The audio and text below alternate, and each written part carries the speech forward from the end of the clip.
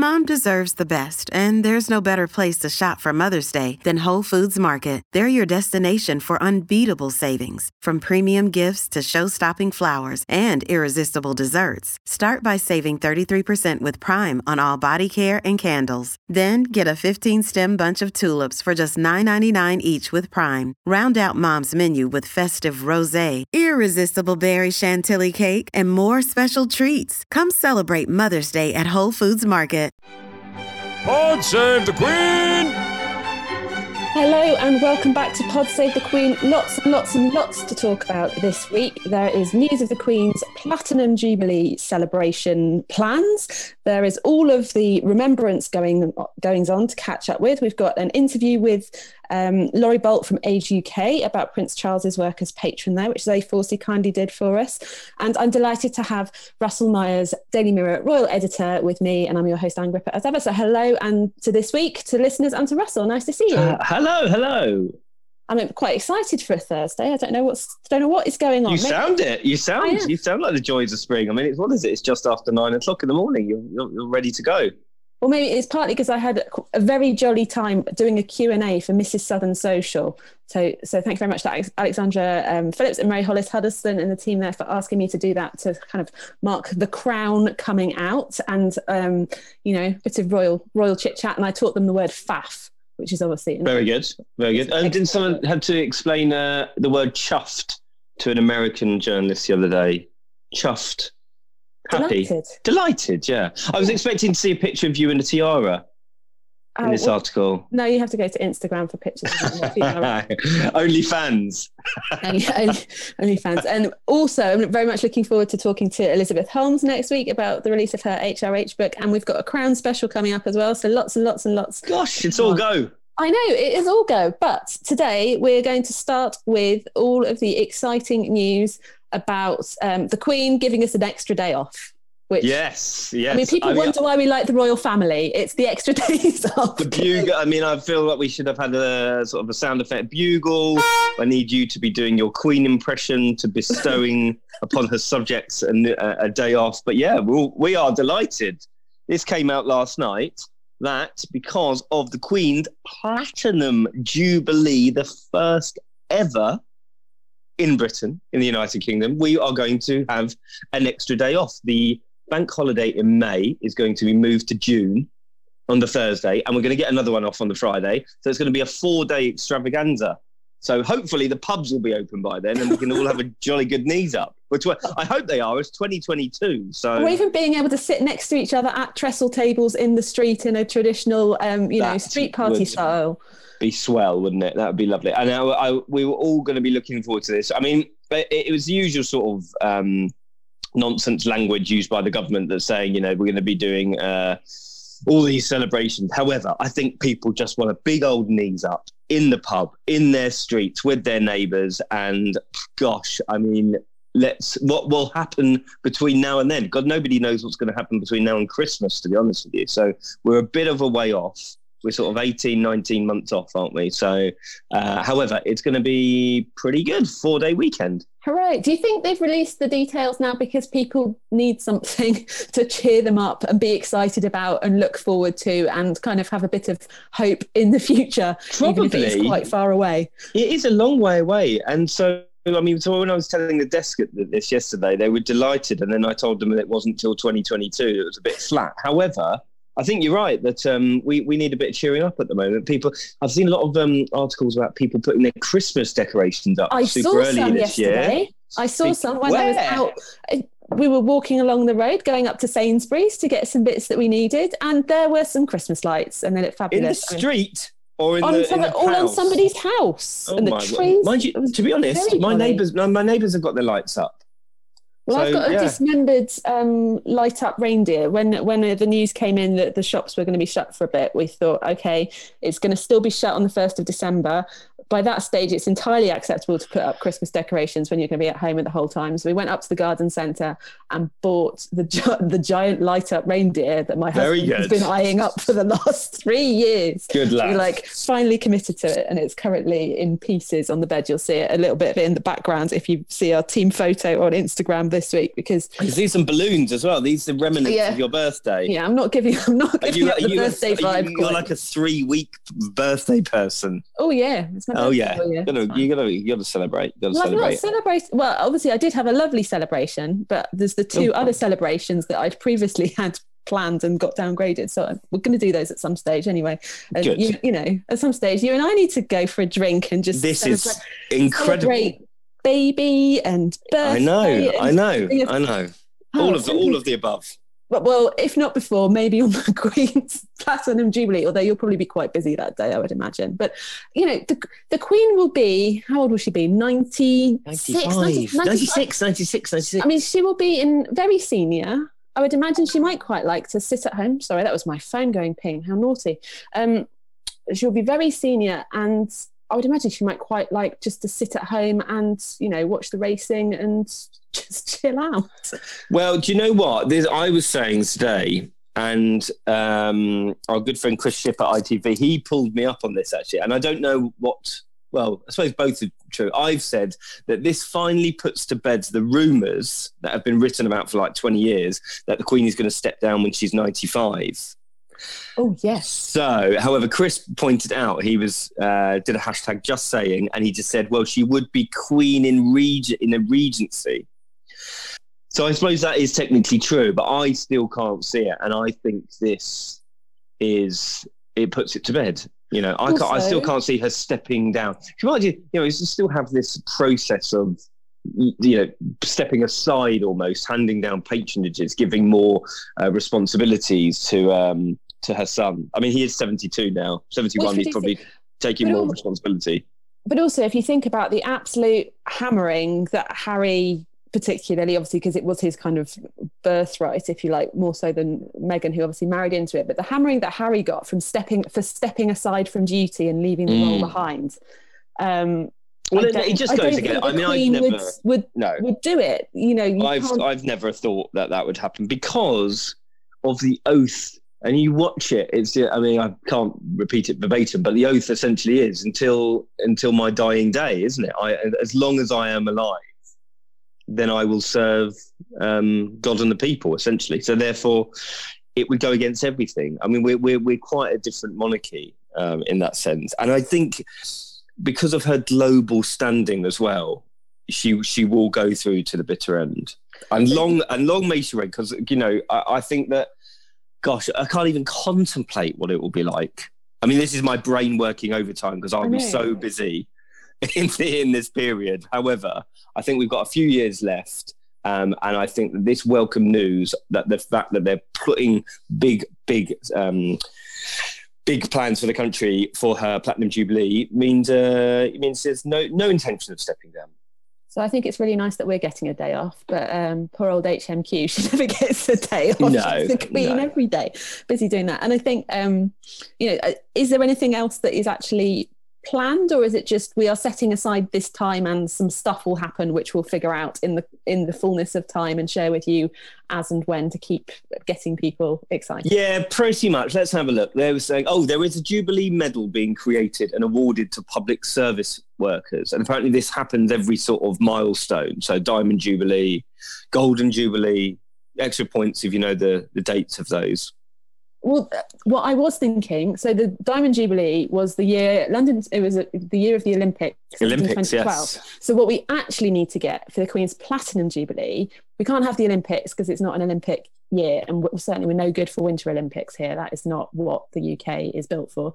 But we need some major sporting occasion, because the London Olympics were fantastic. They were so good. Let's face it, we probably remember that summer much more for the London Olympics than for the Queen's celebrations of her. Well, it was a big old knees up outside the palace. It Yeah, it rained was a actually lot. pouring down. Yeah. Well. So let's just hope for better weather in 2 years' time. Okay, so four-day celebrations featuring an extensive programme of events that mix the best of British ceremonial splendour and pageantry with cutting-edge artistic and technological displays. I told you it was a bit wordy. Basically, it's going to be on Zoom, isn't it? Yeah, we'll still be here in bloody 2 years' time. No, we won't. It's all going to be fine. Everything is going to be fine. Oh, and here we go. This will be interspersed with the traditional nationwide fanfare and celebration. The traditional nationwide fanfare and celebration. Beacon lighting. I want some beacon lighting and I want some bell ringing. Those are two of my favourite things. And I think this is why these are special occasions, because you do get that sense of the whole nation is joining in something. And this is one of the reasons I like going to a football match. You've got this sense of people coming together for a kind of a common experience. And, you know, on the Jubilees, when the beacons are being lit all over the country, you might be able to see them or you might be at one and, you know, you're doing it here and that this is being echoed right across the country. Like we were driving down to my parents in Cornwall on that Jubilee night when the beacons were being lit and we saw some of them and it was kind of a magical thing somehow. It did feel special. Well, that you're saying that the next line actually in this release is spectacular moments in London and other major cities will be complemented by events in communities across the UK and the Commonwealth. So you can imagine this sort of wave of celebration going on. So I think it's going to be rather good. And I mean, hopefully, that year period, because if we're not out of this midst of coronavirus until the spring, then you will have, a year-long party of everyone doing everything that they should have done this year, but, double trouble for everybody. Can you imagine how excited people will be if that's when we need. That's when we really need the 4-day bank holiday weekend. Because let's face it, nothing's getting done, is it? Exactly. So yeah, super cool. This medal apparently to public service workers. I think that will be quite a big deal as well because of. We've heard a lot about the emergency services, especially our people in the NHS over coronavirus. And indeed, Daily Mirror is, leading the way for a campaign for emergency service NHS workers to be given a medal as well for their efforts during the pandemic. And I think we've all started appreciating, I hope that really doesn't go away from society, actually, the appreciation of your postie, your delivery man, the baker, the man who sells you your coffee before you get on the train in the morning, all these sorts of people who are doing these essential jobs, essential workers, people who work in supermarkets. It's not the people that bankers, make your life continue. Exactly. It's not the bankers. They're not the essential workers. It's the people who are, doing the everyday tasks, not only the people that saving lives, but also people who meet every day. So I hope that carries on.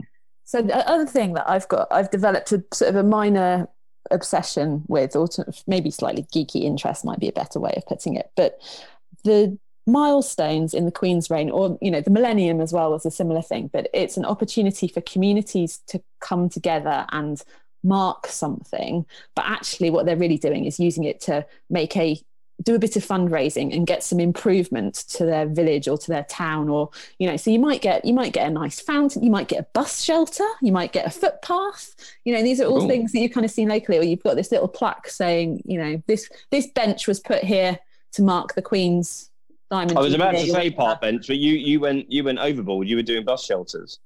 Well, I love a bus shelter. Huge.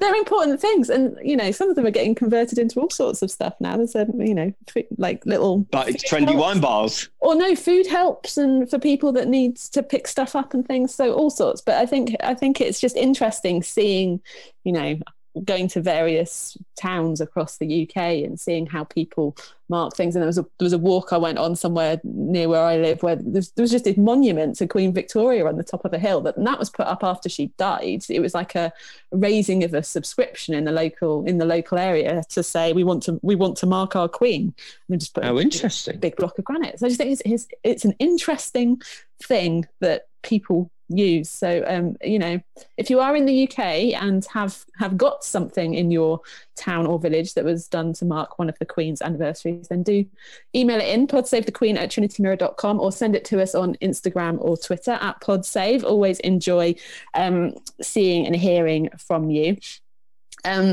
Before we move on to talking about the remembrance celebrations particularly, I just wanted to share Jess H's comment, because obviously last week we were talking about the election because it was still unresolved. It's possibly still, well, it's basically resolved now, and Joe Biden has won, and Kamala Harris is the new vice president. An excellent pussy bow action, I think we can all agree. It didn't go unnoticed. Thank you to those listeners who pointed it out to us on Twitter as well. But anyway, so Jess H said, listening to the pod from last week about voting in the US, although who you voted for is secret, whether you voted is public record. So it would have been possible to figure out if Meghan had voted in this election. Is it really? Royal. Well, did you know that? Here. Yeah, it's marked. You can get a marked register from the county. You have to know where somebody lives.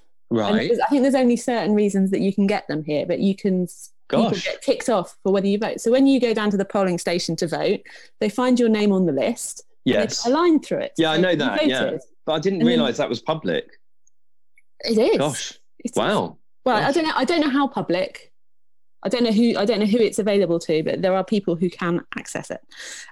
So Jess says, I wonder if she voted in 2018. So that would have been post-wedding.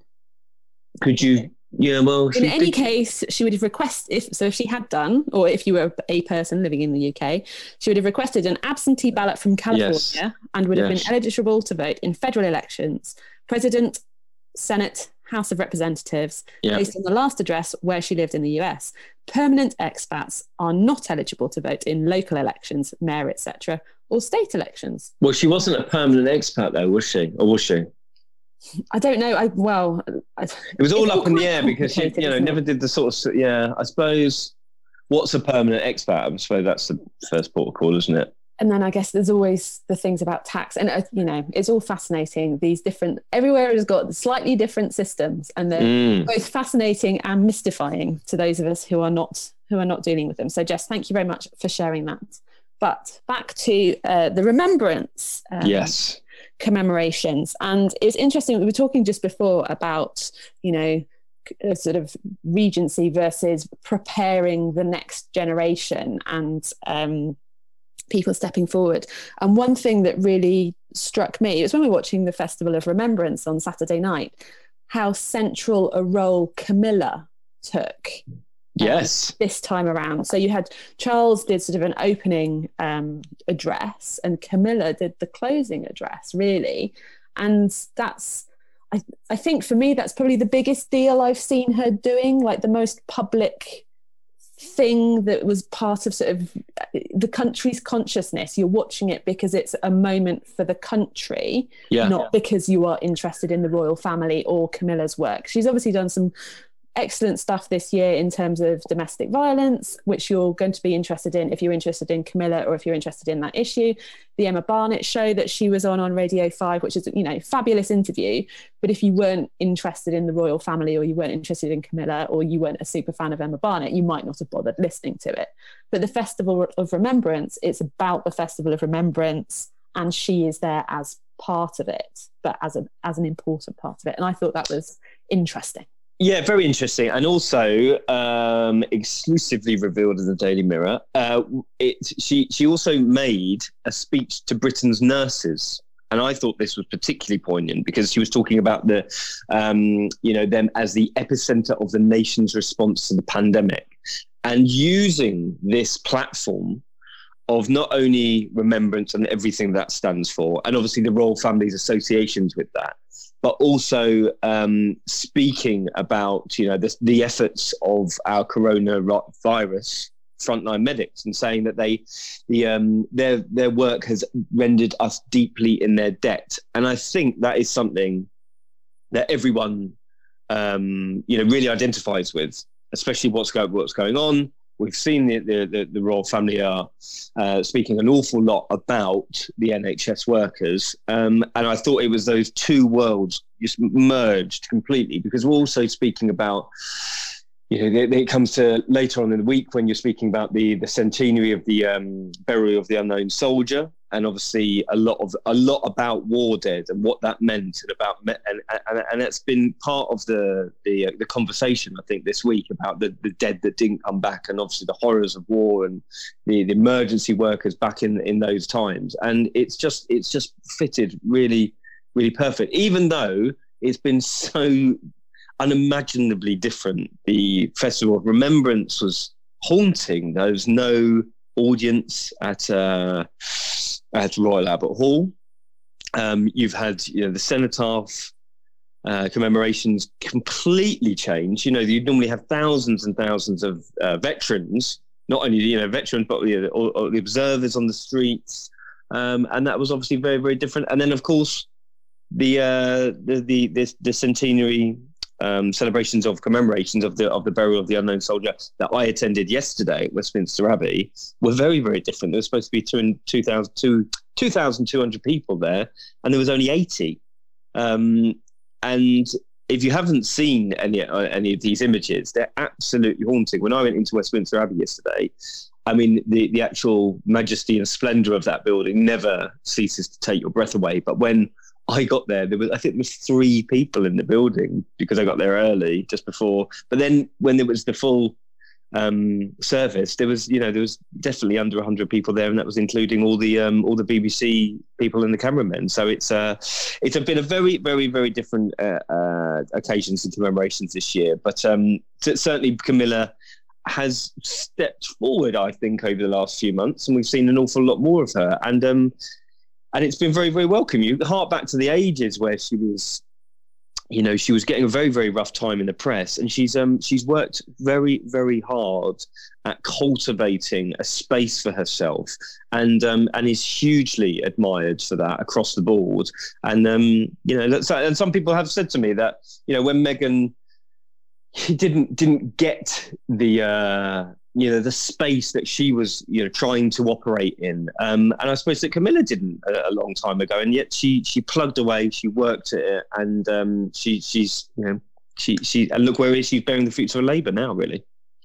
I think it was interesting on Sunday when it was at the Cenotaph. Obviously, we're used to seeing the royal family lined up on the balconies. We knew there were going to be 3 balconies because there were 3 that were sort of draped with things, but the cameras were very much focused on the Queen through the first phase. And then when they did eventually cut away, it was Kate and Camilla at opposite ends of one balcony, and then you had Sophie Wessex and Captain Tim Lawrence at opposite ends of the other balcony. And so Kate and Camilla, they are kind of that future generation, albeit they are 2 different generations. And presumably this was the first time that the royal family have all met up really for anything, and then they've been having that sort of awkward, we can't hug each other or kiss. I mean, it's fine because you have to curtsy anyway instead, so no you can do that perfectly well socially distanced, but what they namaste and elbow bumping, and it's that oddness of meeting together as a family in a way that you wouldn't normally. Plus it's coupled with the oddness of this ceremony that they've been going to for years and years and years, which was so very different, but hugely, sort of hugely poignant. We saw the wreath laying. I thought seeing the Duke of Kent laying his wreath, I thought was quite moving, because he's clearly very elderly. He looks quite frail and thin, but it meant a lot. You could see it meant a lot to him to be there, to be part of it, to step up sort of proudly. He's president of the Commonwealth War Graves, I think, and to lay that wreath. And I think it was, especially with the changing nature of what had happened over the last few months, and these services all being scaled down. I think especially when you get to something like Yarmouth Day celebrations, and obviously the week beforehand, a lot of the veterans are very elderly now, and every one is potentially the last one, and that's certainly a last one for a lot of them, and that's becoming very poignant. I did see Duke of Kent doing that as well. He's 85 now. He's still quite a lot younger than the Queen. You don't really think like that, do you? But I'm sure he was very honoured to to have that role because of the amount of veterans that weren't able to go. So you were at Westminster Abbey yesterday. I was, you know, and so it's, you know what? So the way that the Royal Rota works, we have to, you know, take it in turns because in some jobs because we can't all go, so we all sort of help each other out, and it's just the luck of the draw. Sometimes you can end up doing some absolutely fantastic jobs, and this is such an honour yesterday to be able to do this. As I said, there was only supposed to be 2,200 people there, and there was only 80. And so, you know, I'm sitting opposite Charles and Camilla, the Archbishop of Canterbury. It was like a private audience with this the service that was going on, and got to speak to some wonderful people afterwards, especially Johnson B. Hurry, who the soldier who was given the VC, just some tremendous individual. And it was just very, very different. I suppose, again, if you haven't seen it, it was the pictures are absolutely haunting, and there's some fantastic sort of bird's eye view of Charles laying a wreath at the tomb of the unknown warrior. And I kind of knew, I've known about the story of the unknown warrior without, you know, knowing the real nuts and bolts of the history behind it. And when you start sort of reading about it, it's absolutely fascinating, and something that I think I'll, you know, try and learn more about, because when what it actually stands for, and the sort of thousands and thousands of men and bodies that didn't come back, and that one monument, that one idea, which was created out of nothing. I mean, it's completely unprecedented, and 100 years later, it still stands for something, and will evermore, really, of soldiers who weren't able to come back from war, and just an absolute privilege to be able to go to that yesterday. And it's got a particularly special place, I think, in the royal families. I don't know, in their lives, really, because the royal brides will send their bouquet to be placed on the tomb of the unknown warrior after their wedding. And we saw the Queen last week, or photos released on Saturday of her. She wasn't at the ceremony yesterday, but she did go to pay her respects at the tomb of the unknown warrior, and in the lead up to Remembrance Sunday. And that was where we saw her wearing a mask for the first time. So, we've talked previously about whether the Queen should wear a mask or not, or would she, and things. And this was the occasion when she did. I think there were a few people questioned it, saying, why is she wearing a mask when there's clearly nobody else around? But it's like, there were people around, and it's inside. It's inside, and you have to. I mean, and we were all wearing masks yesterday. Camilla's incredible poppy mask, if you haven't seen, check that out. That was made especially for her by the Royal British Legion. Charles was wearing a mask made from one of his sort of textile in projects in Myanmar. I'll mention that in a sec. I mean, even though you're in an abbey, you almost feel like you're outside because it's just so huge. But we were all wearing them yesterday. And again, if you for our sort of global audience of who don't know the story of the unknown warrior, it was the Reverend David Railton, who'd served as an army chaplain in France during the First World War, and he ended up writing to the Dean of Westminster in August 1920. And he suggested that a tomb created for Britain's unknown war dead. And he, in his letter, he said he'd seen a rough wooden cross in a French garden with the words "an unknown British soldier." So he actually wrote to the Dean. The Dean then goes to King George V and says, we like this concept. What do you think? King George V didn't know whether it would sort of drag up old memories of war. Sat down with the Prime Minister at the time, Lloyd George, and then they came across. They thought it would be a good idea. I think 6 or 7 bodies were brought back from France. One was chosen at random, and then his body was later rested in a funeral. And thousands of war widows turned up in the sort of days afterwards, and after the at the actual funeral, to pay the respects. And it's a fantastic BBC documentary about all these people that interviewed sort of widows at the time, And they're all saying, I just knew it was my son. I knew it was my husband. And it's just this fascinating, moment in history that's ingrained within British psyche now. And if you ever get the opportunity to go, you absolutely must. And as you say, it's become part of tradition of all the royal brides putting their bouquet down after they're married. So obviously, all of these big events when the family get together now, for the moment, there's going to be a degree of, it's the first time since Harry and Meghan weren't there, first time Harry not laying his wreath. It emerged that, or it has been reported that he asked to lay a wreath, or for one to be laid on his behalf, and that was not allowed. What are your thoughts on that particular? Well, he's not a working royal. How did it come out, if you like? Why did it come out? It was a report in the Sunday Times. That is been verified to me, and it's. I think it's fascinating that he'd asked for a wreath to be laid in his name, and the request was denied essentially. So then you get into the period, or into the discussion of how can, Harry would obviously have wanted to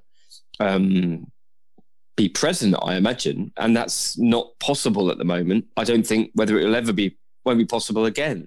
You'll now see him having to have his own private moments, as they did in Los Angeles, which were, I don't want to say universally condemned, but I've got some things from our listeners. Yeah. I'd like to know, sort of open it out really, to see what people thought, because you can only read comment sections of newspaper websites so much. So what do the people think? Well, thank you ever so much, everybody who did reply. I can't share all of them because there was far too many, which was brilliant. It's probably the biggest reaction I've had from one of those I've done, actually. And I would say that largely people questioned the decision and whether it was the right thing to do, or certainly how it was done. There was a degree of sympathy because Harry is a veteran. He has served. It's clear it's important to him. And there's that feeling of you're damned if you do and you're damned if you don't. But anyway, let me put it in the words of our lovely listeners who I've gathered a few bits together. So some words that came through fairly often: attention-seeking, inappropriate, staged, imitating the royal family, tacky. And then there were some people who were questioning whether the cemetery they visited is open on a Sunday. So did it actually happen on the Sunday, or was it done in advance? Or, perhaps they got special dispensation to go there because, after all, they may not be working royals, but they are royals. And I would imagine that opens a few doors or cemetery gates if you want them to. Anyway, Kate Hagan says they had to do something. If there weren't photos, they would have been called out as callous. Anna M says, a little strange, but the negative press and stories about the palace are worse. Sally, I love Meghan and Harry and thought the photos were awkward, strange, and downright sad. And to see the world, it would be respectful if there was just a picture of wreath and flowers. The photos are about them. Kelsey Bridgman, I love seeing what they're up to because I heart them, but find it ironic. I think that's something that I feel as well, and we'll come back to in a bit. Miss Cherry, so it was really nice. They pay their respect well. Miss Kerry D, like a Saturday night live skit. Andrea Kavanagh, I think it's great that Harry, as a veteran, wanted to honour other veterans. You might want to get a cup of tea, Russell, because I've got a few of these, and I think they're so good. I'm going to share them. I'm really fascinated about this. I keep on reading. I will keep going. Yeah. Kristen Travels, showing respect, a veteran, why not? Mummy Nash, he's honouring his fallen colleagues. He served, he should be allowed to. Jamie K. Fish, good for them, particularly after Buckingham Palace refused to lay a wreath for them. Rebecca McLeod, why did the royal family feel the need to go public about denying Harry's request? To humiliate him? ? Christina, she oddly dressed the part of a royal. It's Southern Cali, no need for wool. Alex, this instant. I'm a huge fan of theirs, and this was a real head scratcher for sure. The medals, the outfits, they should have used the term personal visit, not private. Kitty Hublin, who's got the best word invented since faff, I think, here. So I think it's appropriate when you consider the fact that courtiers wreath-blocked Harry. Wreath-blocked? Wreath-blocked, it's good. Okay. I sincerely believe the royal family is not so petty that they would deny Harry a wreath. I think this is all the courtiers doing. Gemma at the Royal Edit. So this is some of the longer messages people sent now. Not about the photos, but I think it's really important to remember that members of the royal family aren't laying wreaths at the cenotaph personally, but rather on behalf of others. For example, Her Majesty's is on behalf of the nation. This year's Prince William's was on behalf of the RAF, and Anne's was on behalf of the Navy. So it wouldn't make sense for Harry to have one laid for him personally. Precisely. Always for organisations or the public. Gemma at the Royal Edit.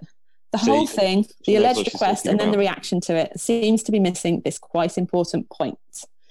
In rights filed, I think I might have written, that might be some autocorrect going on. So apologies if I've mangled anybody's Instagram name. And thank you, UNC94 Gal, for sending a message, because every time I see your Instagram name now, Unk94 Gal, as I originally called you, it always makes me laugh. Anyway, In Right Filed says, cringeworthy. Only thing that might have been worse is if Meghan had worn a fascinator. Sharon Ann says, it wasn't a private visit, and they should stop calling it that. If they dressed up similar to what other royals would wear, Meghan, with medals, Harry, located Commonwealth graves, organised a wreath and wreath stand, took a photographer to capture the moment, and then released the images, it is not a private moment of observation and reflection. They didn't want to be part of the royal machine. They wanted privacy. This is them again wanting it both ways. If they wanted to honour Remembrance Sunday because it is important to them, why the theatrics? Gabby Seeker says, a part of me thinks that no matter what they did, they would have been criticised. I thought it was a nice sentiment, but the photos did seem a little strange. It sort of felt like they were trying to recreate what was happening in London, which isn't something you see unofficial, non-working public figures do in the US and Canada. I just kind of thought they were a little bit random. I thought Meghan and Harry looked very nice, but again, maybe a little out of place. I wonder if they had just released a statement saying they visited the cemetery, would that have gone down a bit better? Nicole Class, I think it is lovely that they wanted to pay their respects and observe the day, but if they paid a private visit, it should have remained private. Having cameras there makes it look like it was happening in tandem with the other royals, which is not the case as far as I know. They can't keep 1 foot in and 1 foot out. It just doesn't work. I do wish them the best and hope they find what they are looking for. Laurie Ella Miller, I was embarrassed for them. It seems like it was done for publicity. No one would have known they were there if they hadn't alerted the media. I don't think Remembrance Day in Britain is all about publicity for the royal family. It's about duty, responsibility, and giving thanks to those who fought for their country. Lots of Tots says, for two people who boasted about leaving the royal family, they sure like doing things the royal way. So, well, yes, I think we've got the full spectrum there, haven't we? I mean, spectrum. Nothing more to add there. There is there. Can I give my tuppence? You can indeed. My tuppence is that I think there is a degree of they'd be damned if they did and damned if they didn't. I think it is the pictures that are largely the problem. And I think that actually, if Harry wanted to lay a wreath at the cenotaph, it doesn't have to be as part of that ceremony. The cenotaph is there. It is on a public road. After the official ceremonials happen, people can lay wreaths. I mean, we saw Extinction Rebellion doing it yesterday, which wasn't the day to do it really, but no. It is a public memorial. And the day when I was in London a couple of weeks ago, there was a wreath of sunflowers that somebody had left there, which was beautiful. And that is nice. If he wanted to leave a wreath and pay a private respect, he could have done so, but it didn't need to be as part of the ceremony. Yes, I think so, and I think that the main issue that a lot of people had was the not only the photographs, but the nature in which they were taken, and the fact that there were several of them that seemed to have been, how many were taken? How were they then chosen to then put out to the world's media? And if it was a personal visit, I mean, to put private visit, it's not. If it was I think I agree with the listener there saying that the language is important as well. They should have potentially said it was a personal visit, and perhaps they shouldn't have been in the photos. If you just had their backs, and then another picture of the wreath that they'd laid, I think that would have been quite appropriate. It's just, I think, the criticism labelled at them, saying that it had once again been made about themselves, is a case to answer, unfortunately, because It's just the amount. I just was shocked at the amount of photographs that were then put out to the world's media. This is why they need to get back on Instagram, and then all they really need to do is take a little picture of the wreath with the message that they've put, and you just put that on your Instagram. I don't really know why they haven't done it yet, because there's plenty of scope for them. They're releasing stuff online about Archwell. They've done certain things at it wasn't a food bank, it was like a baby bank, wasn't it, that they went to in LA. There's loads of stuff they could put content-wise out. I just don't get why they haven't done it yet. And maybe they really want to have a big launch, so all the focus is on the launch of Archwell. But it will be anyway. Whenever that comes out, it's going to be massive. And this would just get away from the whole awkwardness of, where do you think about this? So let's go down and we want to commemorate this occasion. Yeah, that's great. Yeah, but we need to document it. We can't just say we did it. Okay, fine. And then you obviously hire a photographer who puts out all these pictures. And, were they then, you would assume, being consulted about the pictures that were chosen, how many did they choose from? Did they then sit down and go, well, I look very solemn in that one, or I look good in that one, or I don't look good in that one? I mean, once you start, scratching the surface of it, it all becomes a bit messy. So it just was a bit clumsy, I think. And it could have been clumsy, I think, is a good word for it. And I think what we probably do need to remember is that this is all new for everybody, and trying to get that balance right between doing the things and the sort of matter to the causes that you care about, but doing it in an appropriate way and finding that right middle ground is a learning curve. My view is if they had a good relationship with the sort of, let's say, the Palace machine, and it was a good, yes, we are finding our feet. We don't want to really take the shine off of anything else. And obviously the Armistice Day and Remembrance services are very, very important to the family. We don't want to overshadow that or embarrass anyone. Could you have a look, or could you give us some advice about how to do this? And that obviously hasn't happened, has it? That's the relations are so damaged that they're out on their own, and this is a problem for them, an ever increasing problem at the moment. We've got a few more minutes before we hear from someone from Age UK talking about Prince Charles as patron. Are there any other highlights from the Remembrance celebrations? I think the Cambridges have been having some conversations as well, which you quite liked. And we must catch up on the latest on the Princess Diana interview situation. But let's talk about the Cambridges and the nice things first. Yes, we've been nattering for quite a while, haven't we? We have. Russell's got another call he's got to go to. I do, yes. He's a very important man. Duke and Duchess of Cambridge were telling how grateful the country is to our armed forces who are serving gallantly overseas. And we're back to video calls, because there's, apart from yesterday and the armistice celebrations that had special dispensation from the government in order to take place, and obviously a very, very important occasion, not only Armistice Day, the Remembrance Sunday, but obviously the big sort of Abbey centenary celebrations that we've just spoken about. So they had to get special dispensation. However, now we're under lockdown in England. We're not going to be seeing the royals out and about anytime soon, certainly not before December the 2nd. So we're back to Zoom calls, and Prince William was holding video calls with members of the RAF, the Navy, and the Army, talking about remembrance and what role it has within their lives, what it means to them. So he got on the Zoom once again, speaking to people in Somalia, Qatar, and the Gulf on Remembrance Sunday. But also, this was very interesting actually, he was speaking about a drug bust that he was involved in when he was serving on the Iron Duke. A £40 million drug bust while serving on the Iron Duke in 2008, while patrolling the Straits of Hormuz. The frigate was intercepted and seized more than 450 kilos of methamphetamine. Very interesting. Oh, and this was last month. Anyway, he's talking about his drug bust, £40 million of... Oh, that was it.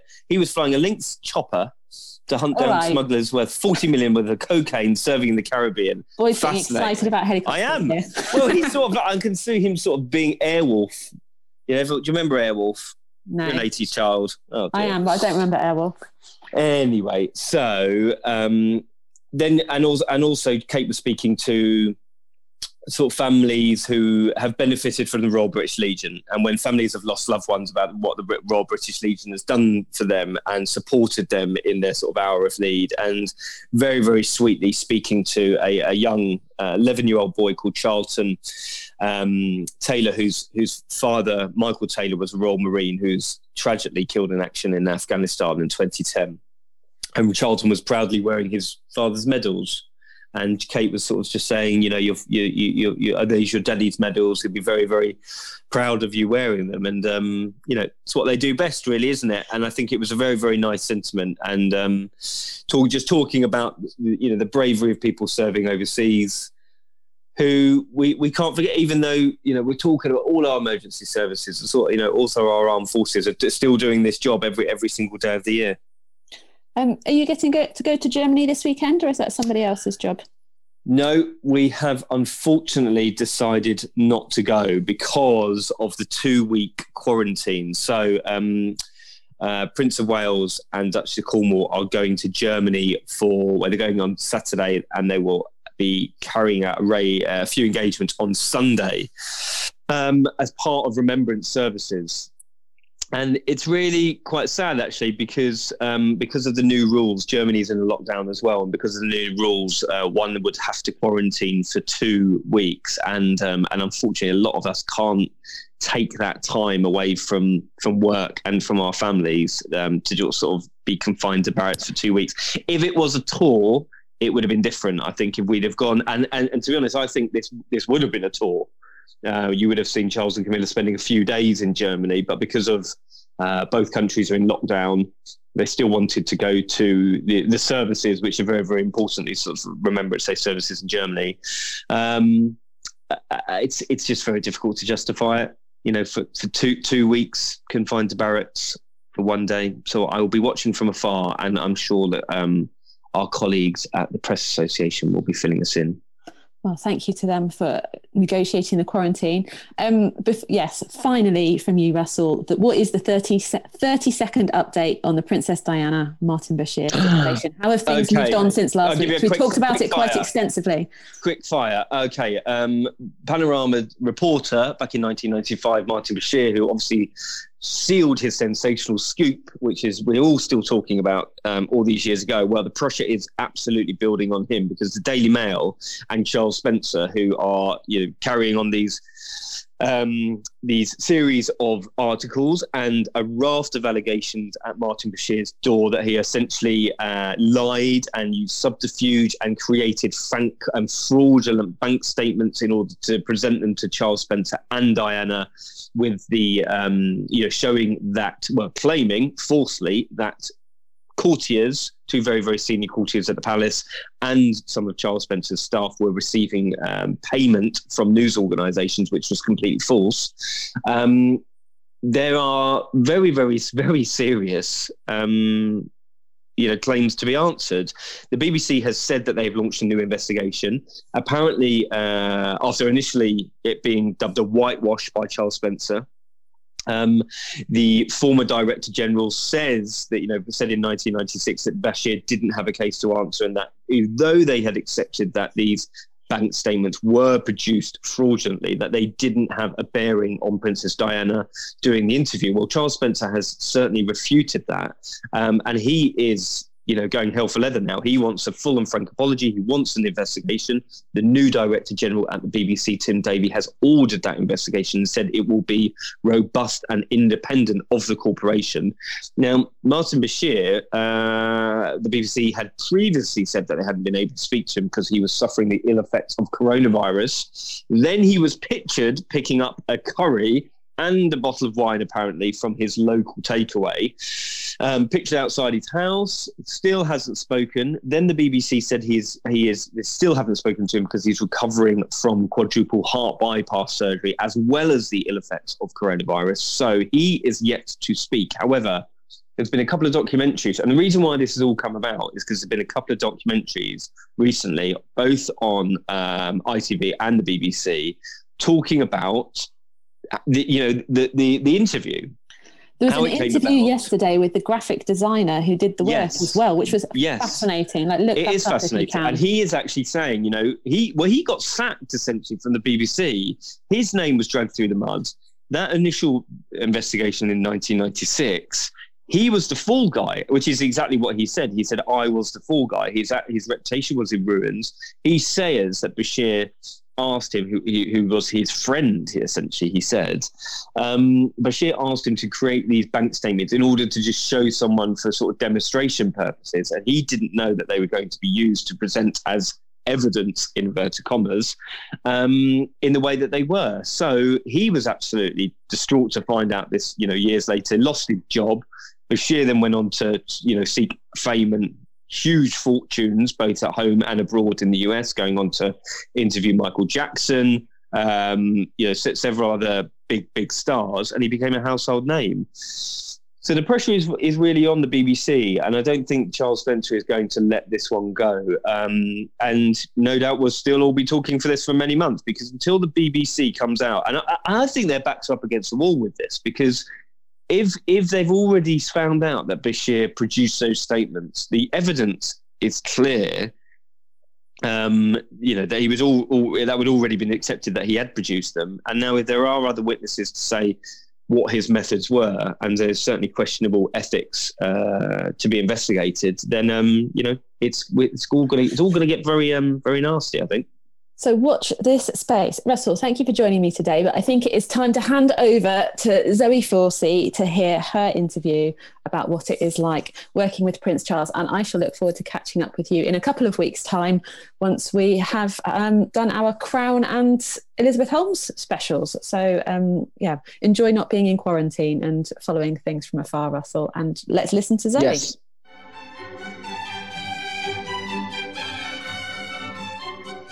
Hello, yes, I am joined today by Laurie Bolt, who is one of the directors at Age UK. Thank you for joining us on Pod Save the Queen. How are you? Hi, Zoe. I'm very well. Thank you for having me.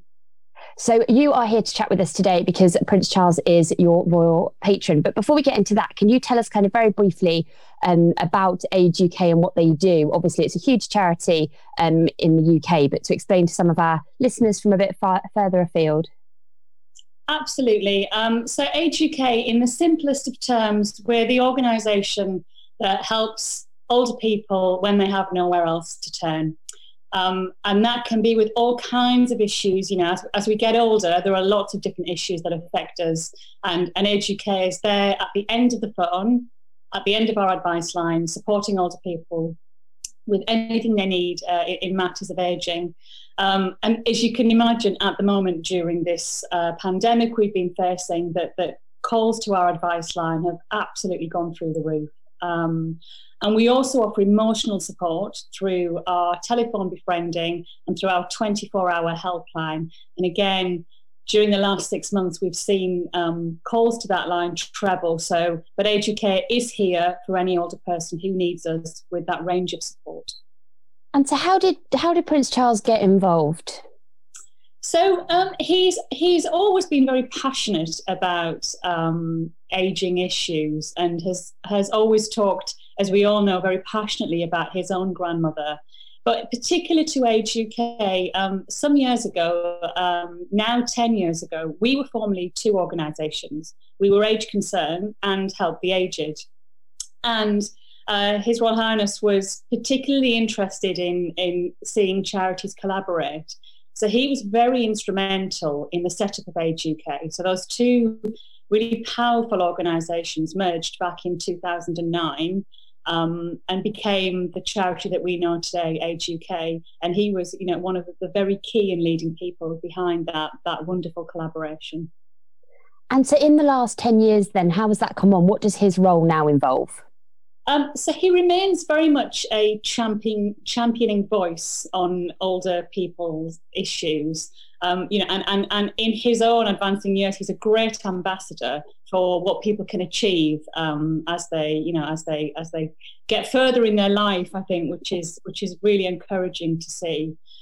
But one of the most wonderful things he does for Age UK is he hosts occasions that bring other people to us. And of course, being who he is, that can be in a really attractive and exciting opportunity, not only for potential donors, but also for our volunteers and the people who are working on the front line to help older people day in, day out. To have to be invited to an event hosted by HRH Prince of Wales can be incredibly exciting for those people. Yeah, 100%. I don't think many people would say no to that opportunity, would they? Yeah. And so you've met him twice, is that correct, during your time in the role? I've actually had the pleasure of meeting him 3 times, and one of the things that's really interesting. So I've met him on a couple of occasions for Age UK, and I met him in a former role at a charity, Breakthrough Breast Cancer, where he's also a patron. He was also a patron because he's incredibly charitable. One of the nicest things about him is he had commented that we had met in the past when I first met him for Age UK. And I noticed the way that he operates with anyone that he meets at Age UK on a number of occasions. He will remember and comment on the previous time, which is it's a really down to earth approach for somebody given his role, I think. Yeah, and also someone who meets as many people as he does. You know, he goes to so many of these events, and you know, wherever he is, everyone wants to talk to him, obviously, and you know, there's so many introductions. Then. Okay, so one of the other occasions you met him was did you go to St James's Palace for an event, didn't you? Yeah, so the St James Palace event back in 2014, I believe, and it was an incredible occasion in which the Prince hosted a celebration event of Age UK's work, so the work that we do for older people. And that included, a lot of the guests were people working in the field with older people. So we have 130 local partners, local educators who work with us right across the UK, making sure that we cover all postcodes for older people who need our help. And we were invited to St James's Palace to have discussions with him and for him to thank those people for the contribution they were making in society for older people. And also a great opportunity for many of our funders and donors who make sure that the work of Age UK can continue.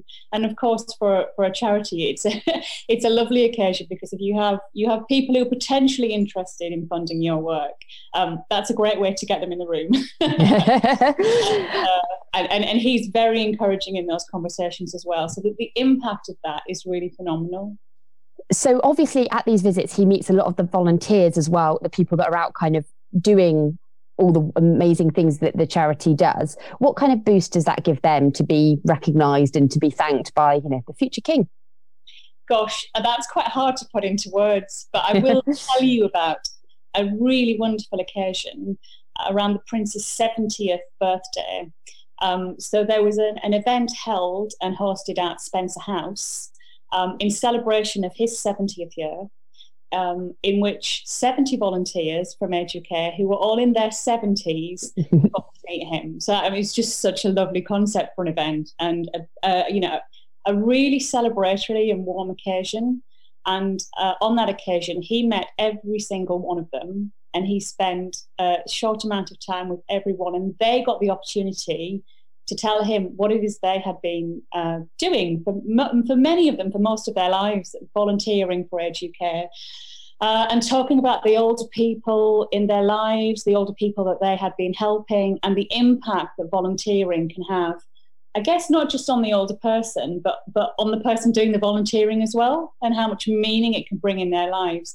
And I think to be able to talk about something that has been a big part of a volunteer's life to the future King of England on his birthday, and when you're the same age, is I can't really put into words what an impact that has, and certainly encouraging those people to keep on continuing to volunteer for as long into their lives as they can.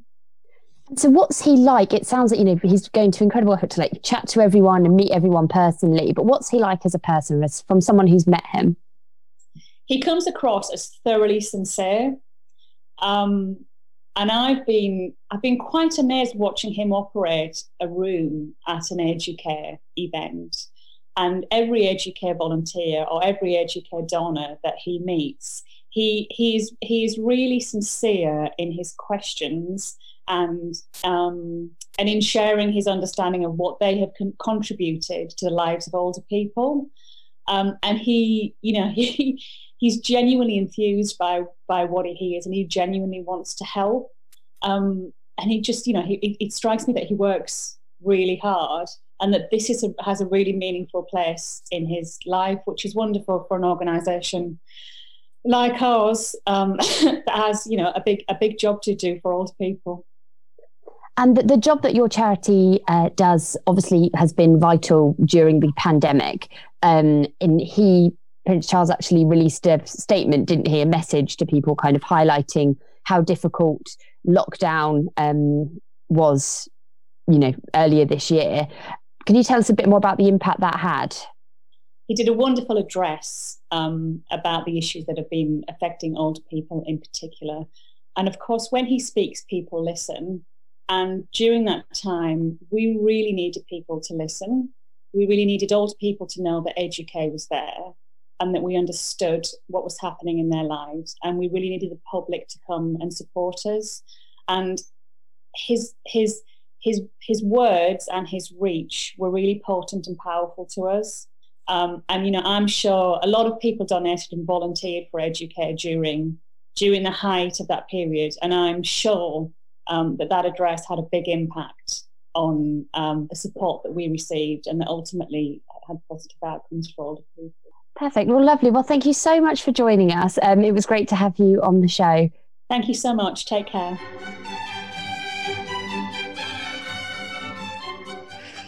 Thank you, Zoe, for that interview. Thank you, Russell, for joining me for a very long and excitable chat. And listeners, as ever, thank you for joining us. There would be no point us being here if you weren't here as well. And particular thanks again for everybody who sends us in messages on Instagram, on Twitter, on email. We always enjoy hearing them, so do keep them coming. And if you fancy leaving us a little review on iTunes, that would also be totally fabulous. So once again, wherever you are, stay safe and well. And until next time, God save the Queen!